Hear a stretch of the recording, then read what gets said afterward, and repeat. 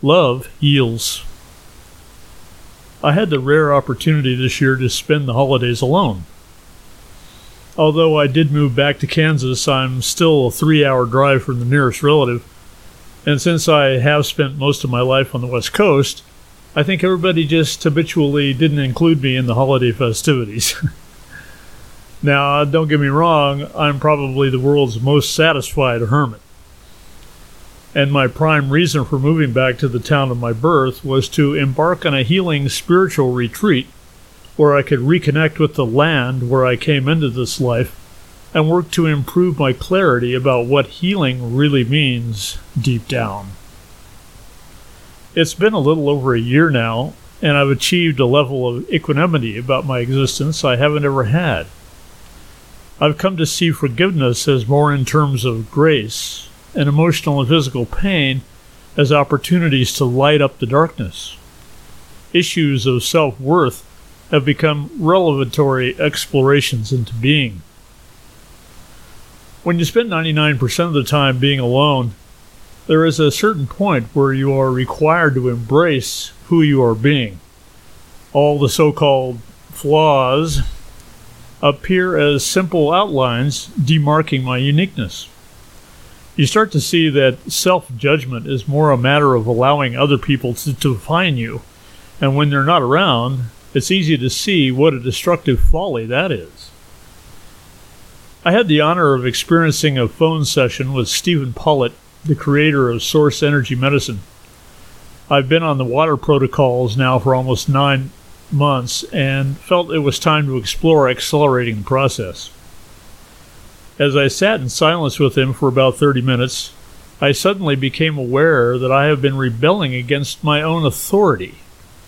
In other words, for every intention, especially the ones where you just want to change everything, I would stubbornly stand against that intent. Deep down, I glimpsed a Class A pro-level contrarian. Childlike rebellion for no reason other than to simply refuse any suggestion. In that instant, I embraced that mindless rebel, and a profound peace ensued. I was no longer fighting myself, a primary disadvantage for healing. It became clear that this was the core reason I have never fully trusted myself to make right choices. I was rebelling against every choice I made, so no wonder unintended consequences have hounded me my entire life. Plus, many choices involve following through, and although I've learned to deal with chronic procrastination, it has always been a struggle to reach completion on most projects. We all have the authority to create a life we love. It is only our inner contrariness that makes it seem impossible. This is where coherence comes into play.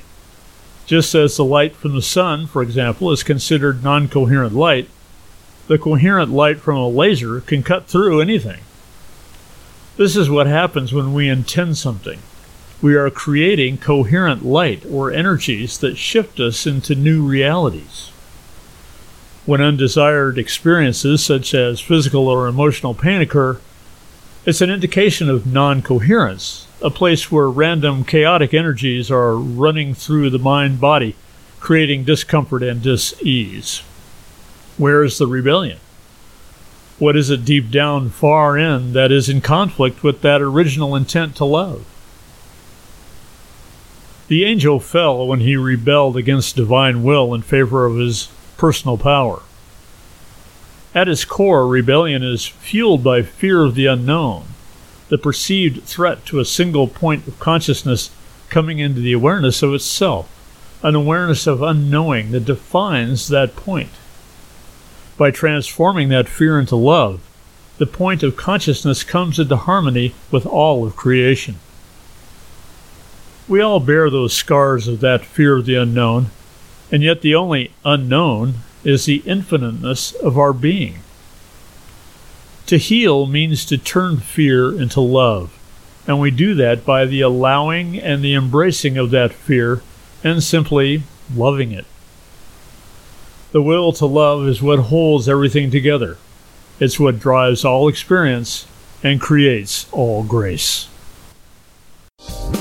You have been listening to This Quantum Life by Boyd Martin, brought to you by the Quantum Health Newsletter from Pure Energy RX, www.pureenergyrx.com.